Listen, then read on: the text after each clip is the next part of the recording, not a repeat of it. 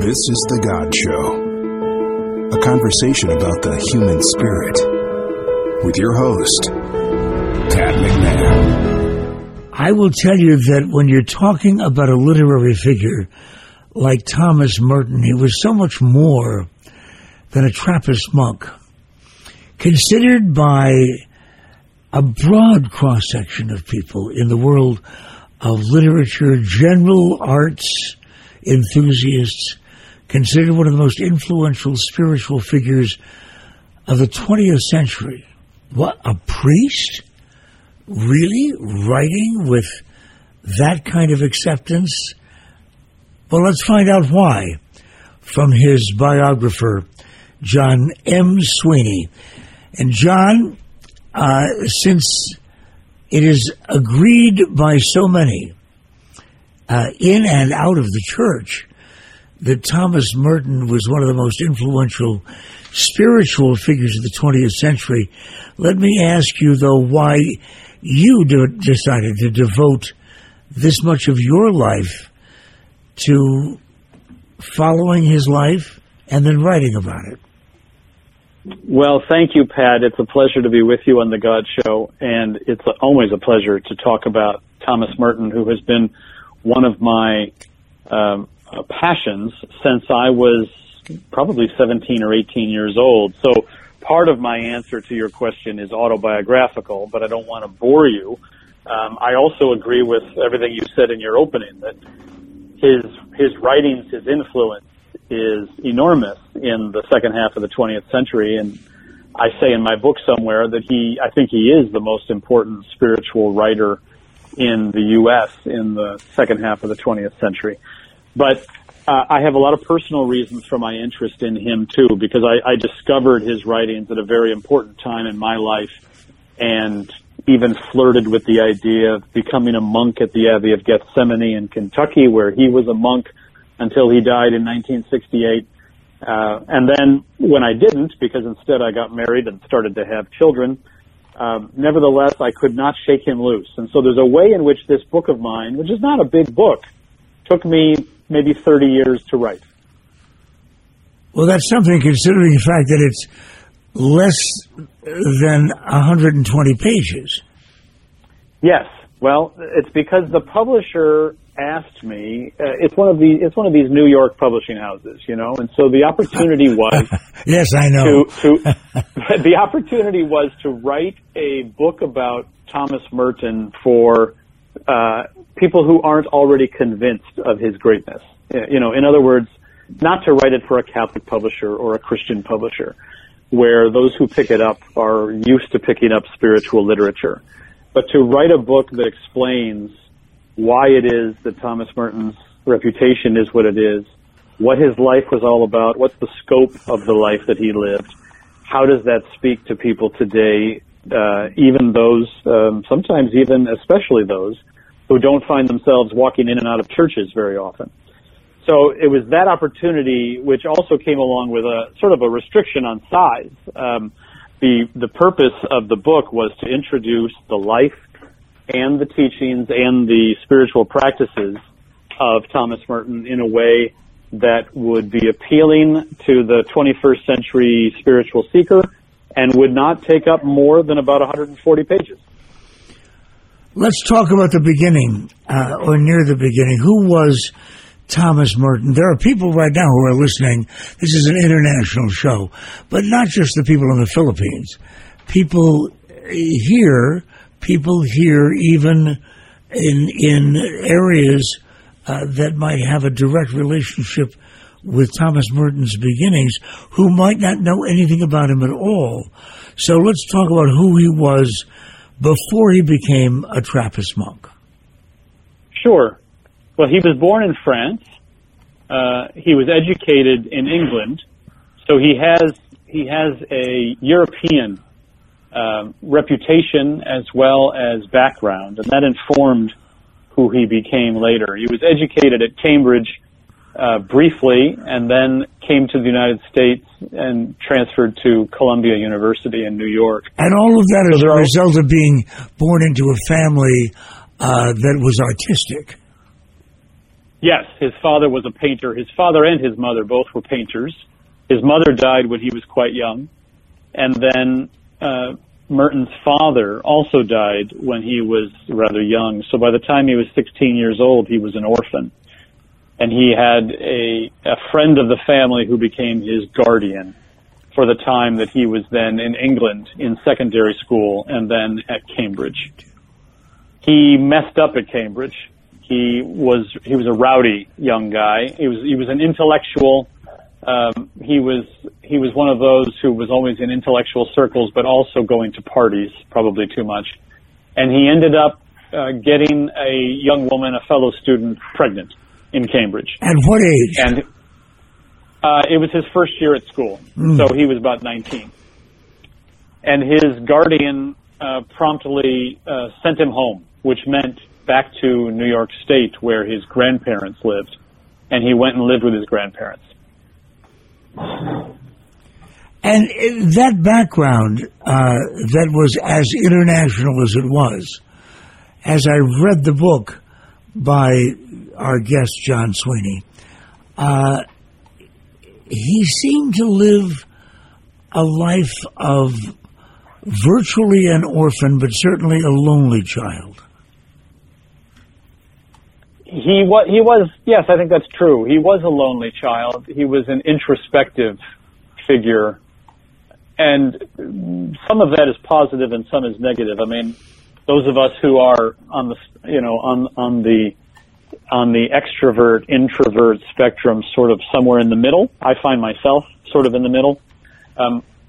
People with that kind of makeup tend to relish the time that they spend alone, but then sometimes really enjoy the time that they spend at those parties or those gatherings or giving a talk or whatever, or writing a book, which Merton would end up doing a lot of. But he loved to spend time alone, too. So, I mean, when he was 18, for instance, the year before he got into trouble, his guardian paid for him to spend a long summer traveling in Europe. And he went to Rome, and he went to France, and he spent most of this time by himself. He had a little bit of his initial spiritual awakening during that time. But then he came back, and he went up to Cambridge. So yeah, he had a mix of those kinds of experiences, and I think you see that in some of these pivotal spiritual and religious figures throughout the centuries. Actually, you see that they needed time alone in order to do amazing things when they were not alone. In the case of Thomas Merton, would you consider it a spiritual search? Oh, certainly. In fact, I think what perhaps the single thing that makes Merton interesting to people still today, because the interest in Thomas Merton is still quite great. His books are always being discovered, for the first time by people in their 20s. And the reason is that he continued to search. Even when he was a monk, this was his great innovation, really, was that even when he was a monk, you would think that when you're a monk and you're behind those big walls and those iron doors, and you are cloistered, because he was cloistered.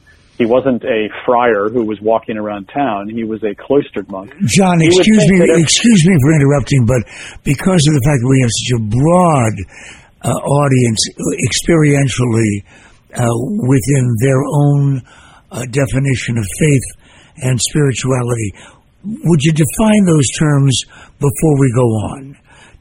About yes, being cloistered and his vocation. Yes, sure. So I was using words like monk and friar in contrast to one another. So a monk is someone who is in a monastery behind those walls, not having much interaction with people on the outside. A friar, on the other hand, is like a Franciscan. Those who come from the tradition of Francis of Assisi are friars. They're not monks. They very rarely live any kind of a life that is of that cloistered nature, meaning living in a cloister that is behind those walls. Mm-hmm. And instead, they are walking around. They are doing ministries. They are constantly in front of and with and beside people who are not friars. That was what Francis of Assisi created. He actually sort of invented the friar in contrast to the monk. But Merton, when he decided that he was supposed to follow a monastic vocation, it was of this monk type, not that friar type. He actually had applied to the Franciscans to be a friar. He taught at a Franciscan university in upstate New York, but he was rejected by the Franciscans, most likely because he had had that experience at Cambridge. And when he did his full confession as part of his application to join them, they took that information, unfortunately, and rejected him as a result. So he then turned to what else could be the fulfillment of this, churning inside of him.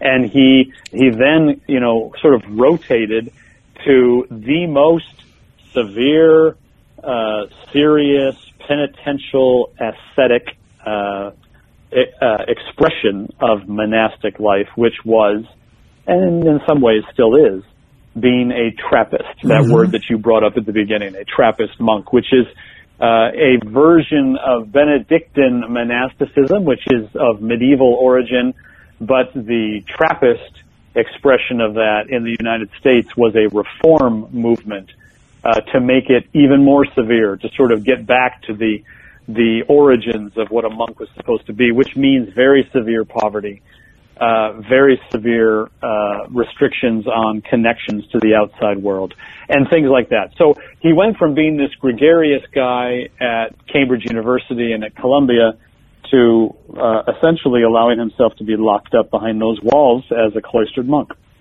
A transition that's difficult to understand, wouldn't you say? It is, except for those of your listeners who may have, or may in the future, I hope, read his great autobiography, which is called The 7-Storey Mountain.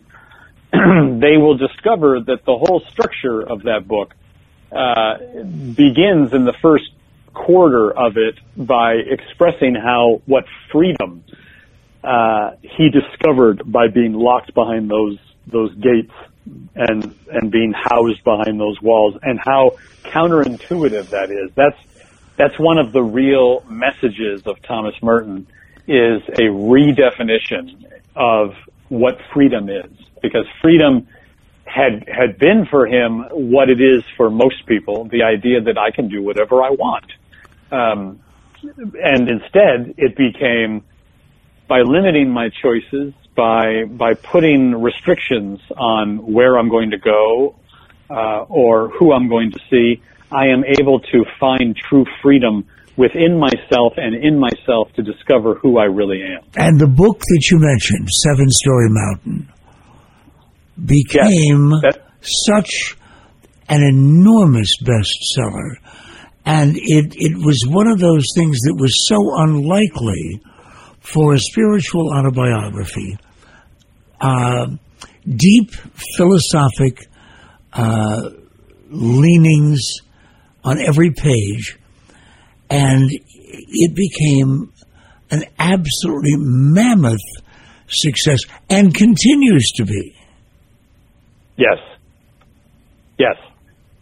When it was published at the end of 1948, then through the end of 1949, it was the best-selling nonfiction book in the United States.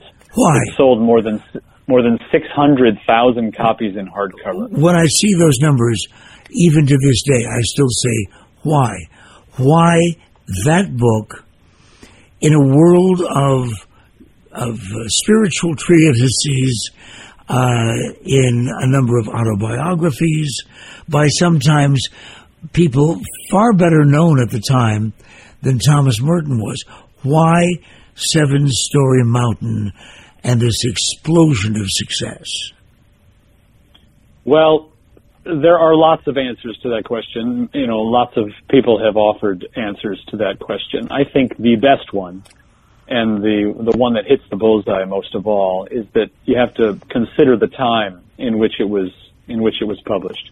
It was immediately after World War II. Mm-hmm.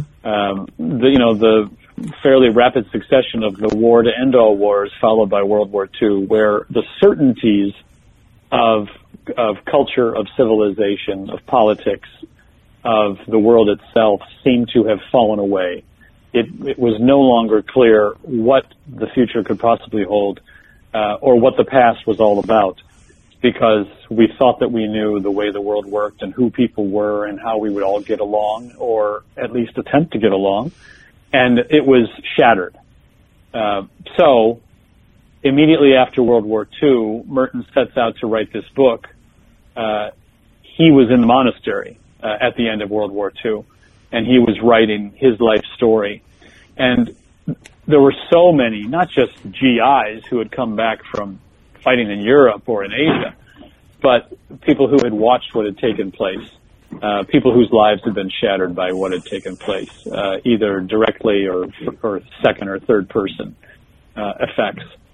And people were looking for the meaning of life, quite literally, looking for the meaning of life. I mean, people still are looking for it today, of course, but at that time there was an urgency to figure out what it meant. And so this was a young man who you could quickly tell from just picking it up and reading a page or two, a very intelligent, smart, savvy, culturally aware young man who had decided to take this radical turn in his life and was talking about how it brought him such freedom and meaning in life. And people wanted to know what that was all about. But I still have this picture, and I say this as someone who went to Catholic parochial schools and who comes from a background of Irish Catholicism over what seems to be centuries. It's very difficult for me to think in terms of Thomas Merton, this literary giant, at the same time living in the seclusion of a monastery. Explain that to me.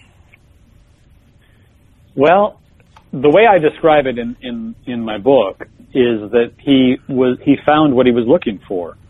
When he arrived at the monastery the first time, it was on a spiritual retreat, which is available to anyone. Well, in those days, it was available to any man. These days, it's available to anyone. And he thought that he was finding the answer to what he was looking for then, and then several months later wrote a letter to the abbot and asked if he could come again, and this time perhaps to stay.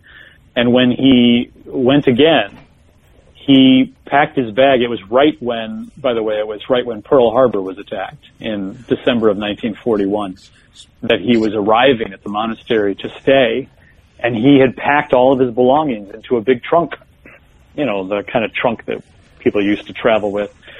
And he wasn't looking at going back. He was there to stay. And as he writes in the Seventh Storey Mountain, he says, Brother Matthew, who was the monk who was in charge of receiving visitors, Brother Matthew locked the gate behind me, and I was enclosed in the four walls of my new freedom.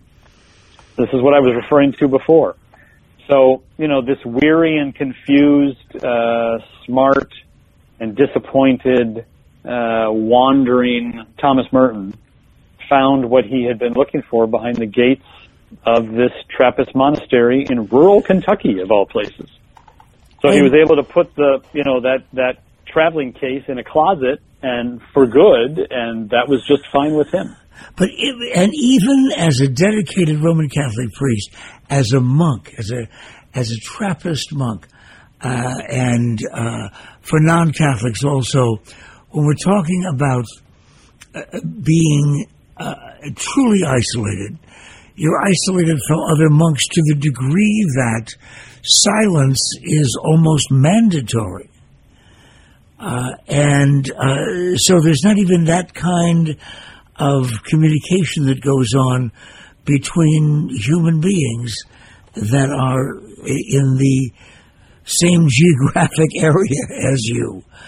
And yet, even as a dedicated Roman Catholic priest, he has an affair. And that was a surprise to me in reading your book, John Sweeney. Well, that happened a lot later. So, I mean, there were a lot of things that happened between his entering and that sin, of course, as Catholics would call it, or that mistake. There were a dozen books. There were, bestsellers. There were many feature articles in Time magazine about this interesting monk. I mean, Thomas Merton was the most, ironically, was the most visible monk probably since St. Augustine in the 5th century. It had been 1,500 years between famous monks. So it was after a lot of those things took place that Merton had this experience. Yes, he had this experience in the early 60s when he was in Louisville having a medical procedure, because he had a lot of little physical ailments, and he was often having to go to Louisville for something or another. Now, he was still talking about someone that essentially was cloistered in a Kentucky monastery.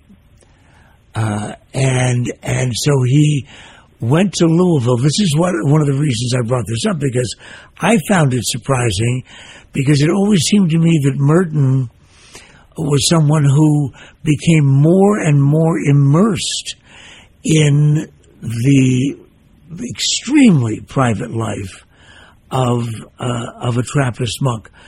So when he left the cloister of those walls, it seemed to me that nothing could ever become a temptation to Thomas Merton.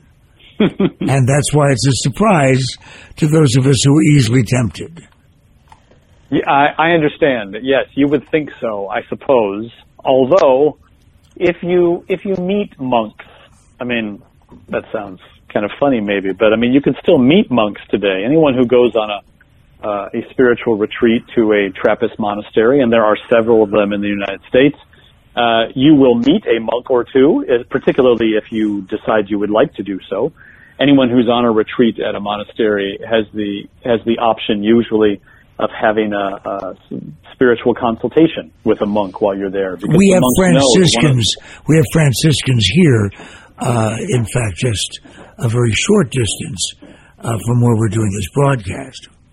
John. Yes. Yes, I was saying that we have Franciscans here, and so we have occasion to meet various members of the religious, even in a community as large as Phoenix is. But it isn't like Trappist life.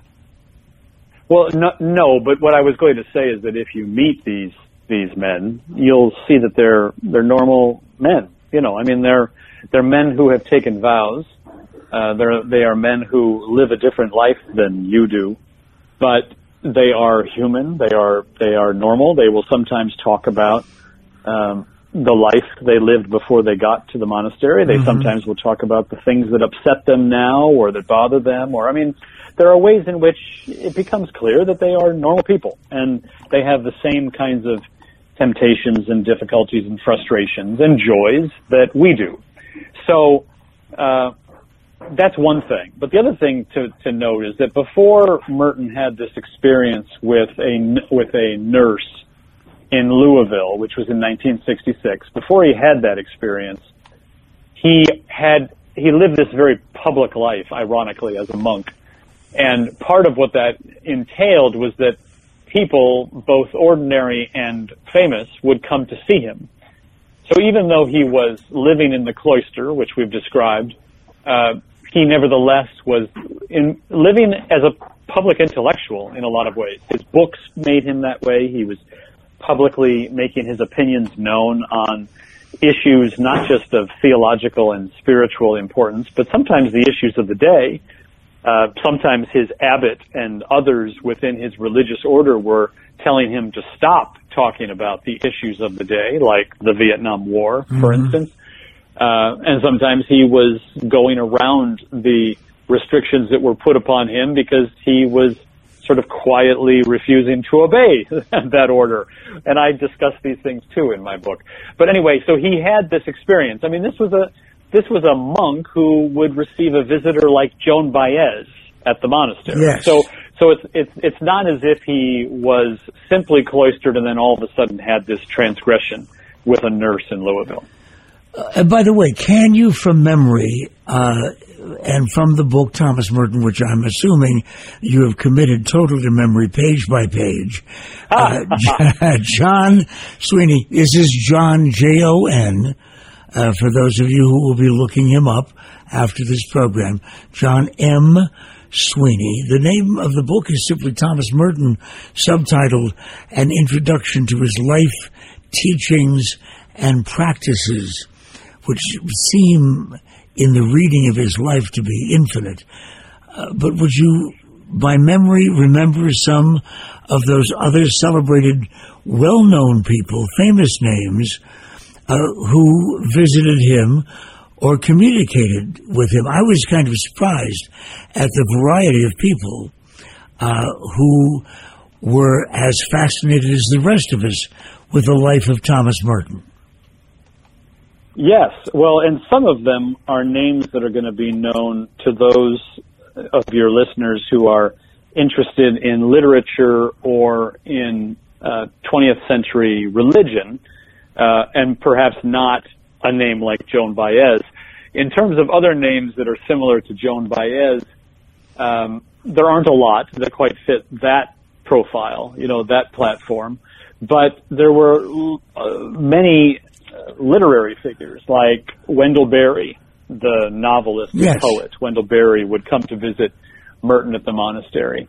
So would members of other religious traditions, because one of the ways in which Merton was a groundbreaking figure was in his relationships with people of other religious traditions, his friendships, and his reaching out to understand other religious traditions, and in many ways incorporate some of their understandings of the world or of truths in their own scriptures into his life and his own writings as well, including the Dalai Lama. Yes. So the Dalai Lama is one. The Dalai Lama did not come to Kentucky to see Merton, but Merton, at the end of his life, and maybe we'll get to this before we're done talking, Pat, he died in Asia. Merton died in Asia because he attended a conference of monastic leaders from around the world of different religious traditions. And while he was in Bangkok, Thailand for that conference, he also traveled in India and elsewhere to see a lot of things that he had been reading about for so many years, and to meet people like the Dalai Lama. The Dalai Lama called him a brother. They developed such a friendship in a short time that he referred to him as his brother. And then another famous religious figure that maybe a lot of people have heard of is one named Thich Nhat Hanh, who was, and still is a Vietnamese Buddhist Zen teacher. He's very old right now, but he is still with us, and they met, Merton and Thich Nhat Hanh met at the Abbey in Kentucky. So there were many people coming to see him. Some of them were unwanted. I mean, sometimes it was people who wanted to see the famous monk who was living up on the hill outside of Louisville, Kentucky, and they weren't exactly wanted visitors. But then there were also famous visitors. But from a lonely life to experiences in free living to a monastery, and his interest then in Eastern religion didn't narrowly maintain simply the friendship with leaders of Eastern religions, but in the religions themselves. It was unusual, at least to my way of thinking, as a Catholic, and then as someone who was practicing monastic life, for him to take such an interest in a number of the religions of the East. Please pursue that for us. Yes, he was fascinated, probably most of all, by Zen. The person who brought Zen teaching to the United States more than any other at that time, and in the beginning of when this first occurred in the U.S., was named D.T. Suzuki, and he became Merton's close friend. Merton corresponded with him a lot. They met on a few occasions, and Merton wrote books that reflected on Suzuki's teachings and on a Catholic understanding and in some ways appropriation of Zen principles. He sort of brought the two together. The real foundational experience that made this possible is one of the trajectories that you have to see from the author of The Seven-Story Mountain, that autobiography that was published in late 1948. You have to see where he goes from there to the 60s by the time he starts writing about things like Zen. Because in The Seven-Story Mountain, readers of that book then and now will still see and hear a tone of triumphalism, if I can use that word, meaning I am right and everyone else is wrong. There are some comments that Merton makes in that youthful autobiography that he was later embarrassed to have made, where he criticizes those who are not Catholic. And so his mind expanded. And again, this is one of those great ironies that you keep bringing up, is that he's in a cloister, he's in a monastery, and how is it that he expands in these ways? But that's part of what makes him such an interesting figure, is that his network of friends became larger, his understanding of the world became broader, and a lot of people will point to a singular experience that Merton had, which we probably should mention, because if you're going to talk about Thomas Merton for an hour, you ought to mention what happened to him in March of 1958. It's often referred to as sort of a revelation that he experienced. Those from Eastern religious traditions would call it a form of enlightenment. But he was in Louisville, had some business to do in Louisville, needed to be in Louisville for an afternoon, and he records in one of his best books, he records that he's in Louisville at the corner of 4th and Walnut, which I think now is the corner of 4th and MLK. Muhammad Ali. Martin Luther King Jr. Yeah. Maybe it's Muhammad. No, it's Muhammad Ali Drive. Yes. Yeah. Right. Anyway, he says, I'm in the middle of the shopping district, and I'm suddenly overwhelmed with the realization that I love all of these people, that they are mine and I am theirs, and that we could not possibly be alien to one another, even though we are strangers. So it's as if he used to live in this separateness that he was pursuing by going into the monastery. But by being in the monastery, having that freedom to figure out what life was all about and who he truly was, he went from that separateness to this inclusiveness, this inclusive way of understanding all people. And that ended up expanding to other religious traditions as well. We're talking with John M. Sweeney, the author of so many books, so many biographies. The one we're talking about is that of Thomas Merton. Fascinating, broad-ranging personality. The diversity in his life alone is reason to follow the story and stories of Thomas Merton. But here's one. Pope Francis, yes, this Pope, invited to speak to Congress. And in the address, he singled out 4 Americans. Take it from here, John.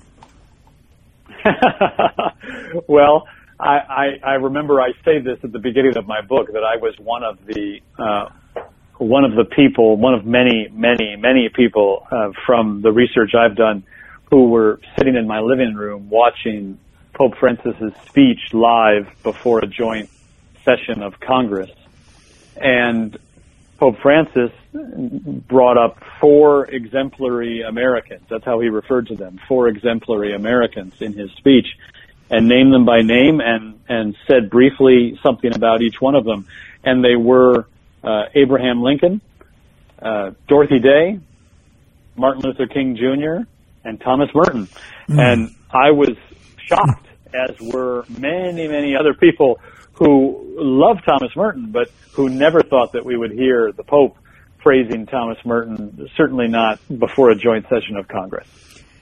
And prior to Thomas Merton's life, there had been so many influential Catholic Americans, American Catholics, that might have been mentioned, so many who had influenced great charity within the church, and yet Thomas Merton, there with Abraham Lincoln, MLK, Dorothy Day, I thought was a remarkable story.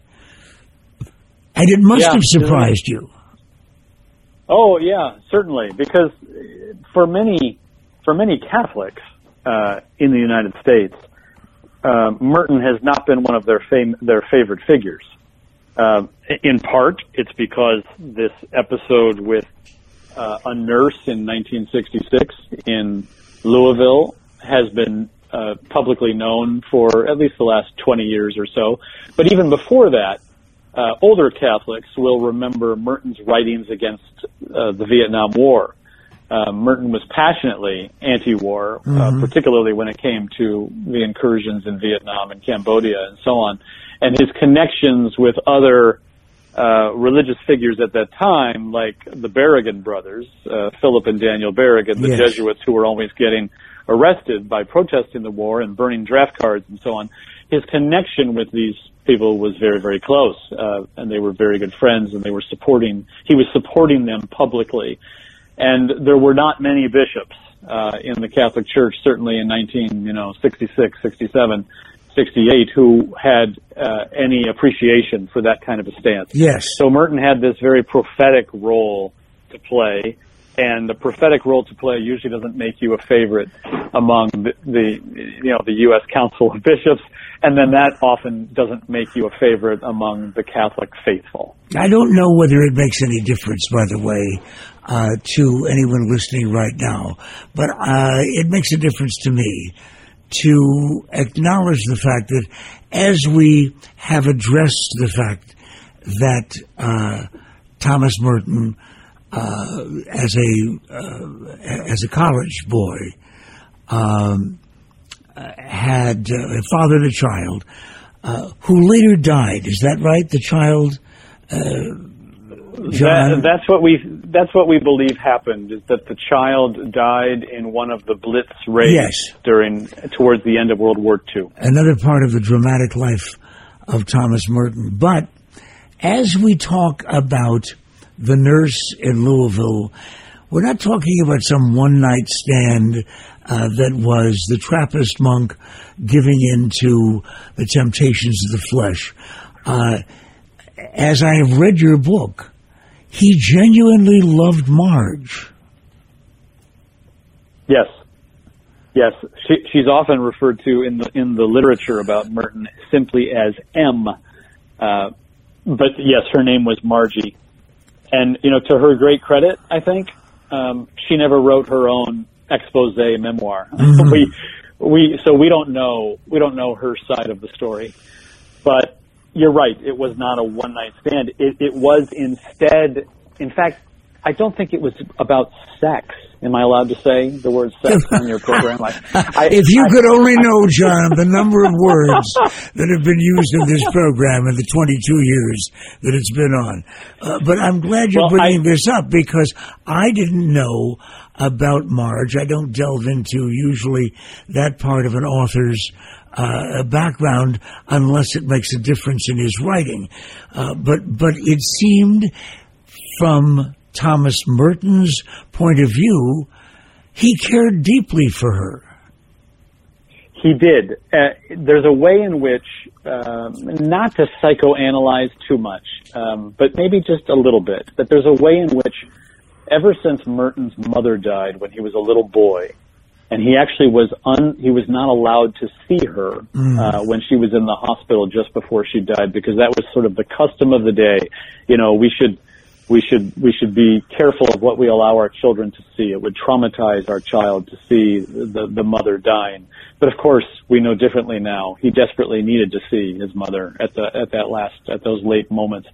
But ever since his mother died when he was little, he did not really know love. He was trying to find love.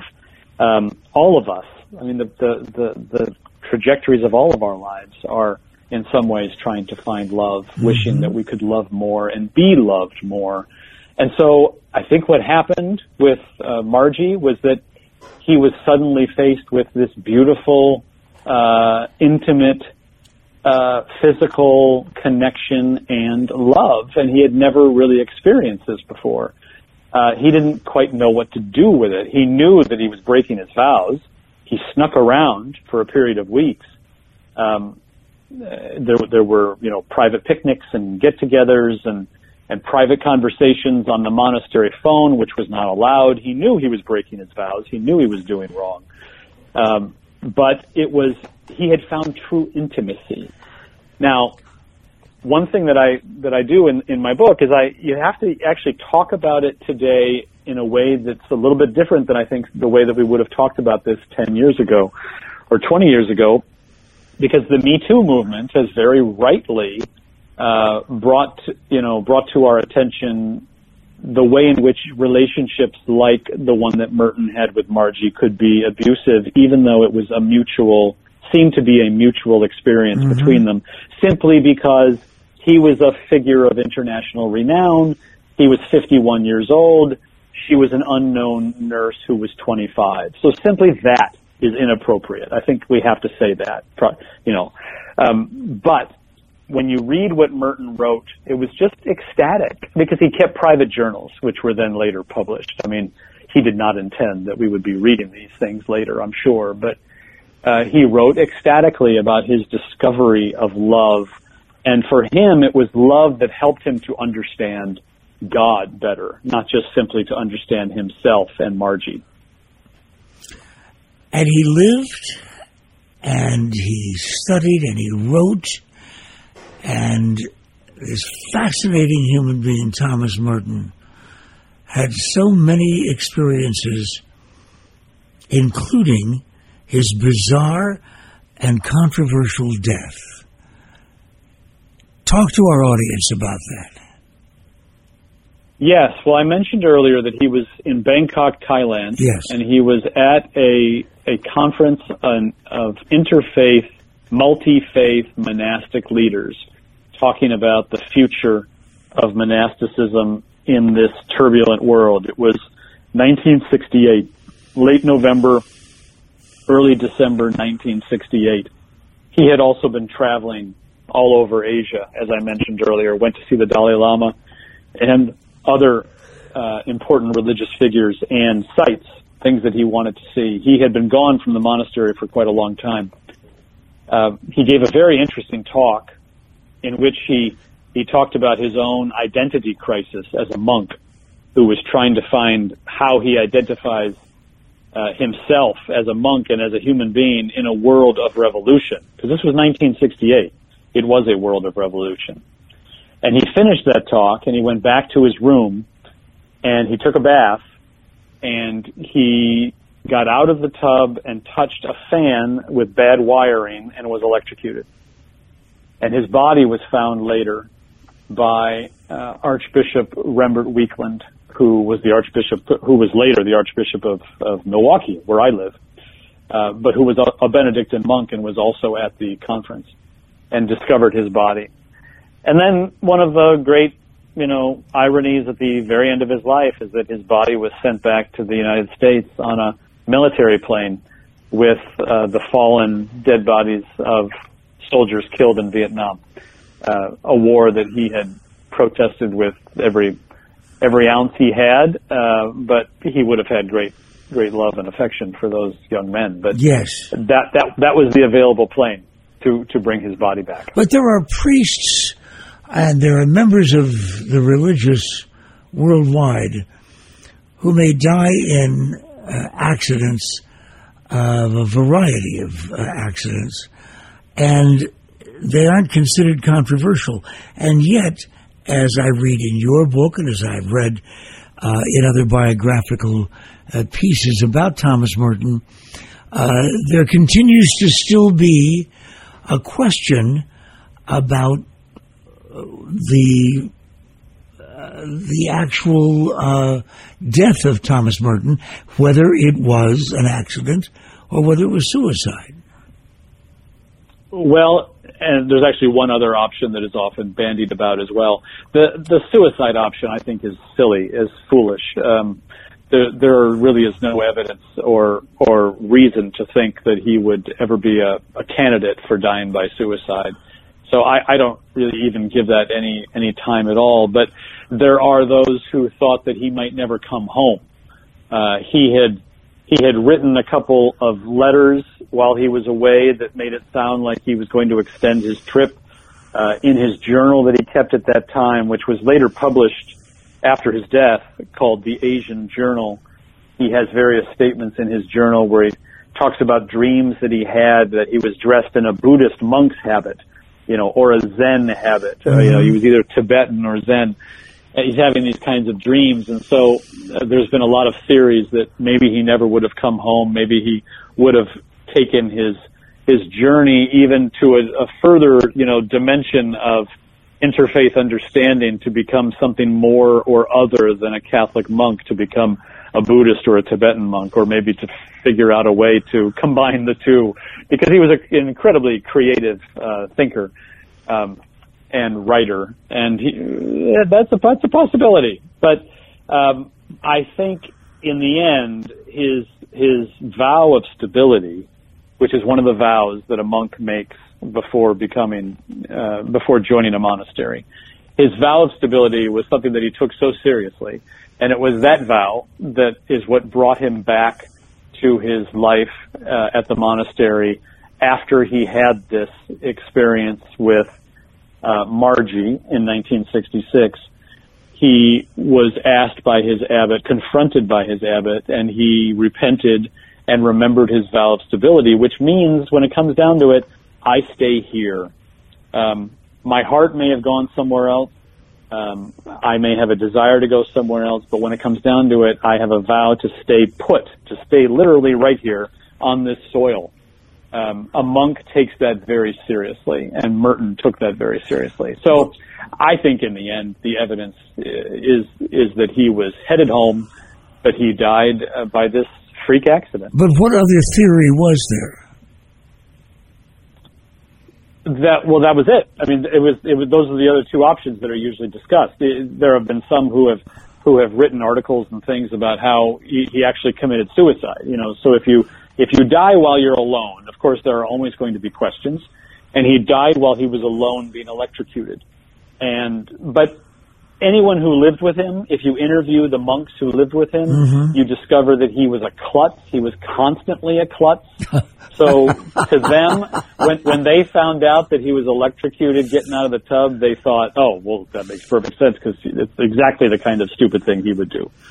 So I mean, it was either that, or else it was that he wouldn't come home because he would find some new experience in Asia and want to remain there. I mean, those are the two theories that are talked about. And of course, our audience now is left with the fact that the author of their beloved 7-Story Mountain may also have been a klutz. He was definitely a klutz. Tell me, if you will, John, having lived a part of your life with the life of Thomas Merton, tell me what you may have thought in the past as you were writing the book, what he would have been, what he would have become, what he would have written if he had lived. Over the years, I've thought about that a lot, and I've deliberately not written about it. Although in this book, I do make some suggestions of people today who are teaching and living principles that I think Merton would have embraced. And one of them is Richard Rohr, who is a name that is probably well known to some of your listeners. Father Richard Rohr and his various teachings, I think, are the kind of thing that Merton would be about. But what Merton would also be about is not the sort of thing that Richard Rohr gets involved in very much. He was very politically active. His relationship with the Berrigan brothers I mentioned earlier, and with Vietnam protests in general, and his his work behind the scenes during the American Civil Rights Movement was profound. So there's no question in my mind that Merton would be at the forefront of things like Black Lives Matter protests and conversations. And he would be fighting, he'd be amazed that we still are fighting for these things, I think. But he would be involved in both. So he had this deeply contemplative side, which is the side that's represented by people like Richard Rohr. But he also had a real activist side, even though he was doing it mostly by letter and by public statement and articles published and things. And I think he would still be doing that as well if he were with us today. And his legacy? Well, his legacy is as, I think, the most profound spiritual writer of the second half of the 20th century in the U.S., and one who his audience continues to find new readers all the time. He's not one of those authors who is just a piece of the past. To pick up a Merton book like The Sign of Jonas, or The Seven-Story Mountain, or Zen and the Birds of Appetite, or The Asian Journal that I mentioned before, is in many ways to discover that we have a long way to go to keep catching up with him. He speaks for the spiritual seeker, whether you are Christian or Catholic or not. I know atheists who love Merton. I know Buddhists who love Merton. And to turn to Merton's writings is to help you figure out who you are, because that was the point of his work, was to try and help himself and you find who is your true self, who is your true identity, and to let that false identity and that false self fall away. Reflect in the couple of minutes that we have left for this conversation about a really remarkable person in our time. Reflect what you think he might have been in this period of time with social media, with hundreds and hundreds of television channels, with this massive variety of communication that exists.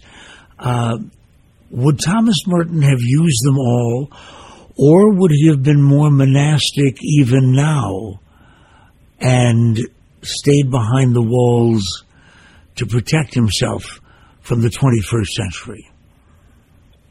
Well, I wouldn't think of it as protecting himself, but I think that he would have stayed behind the walls in the sense of that is where his grounding came from, and he knew that.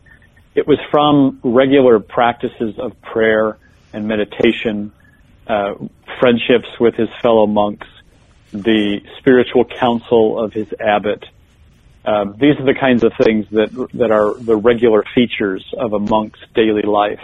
And these are the things that fed him. So I'm quite sure that he would not have changed that. He would not have sought to change that. I can't imagine him tweeting.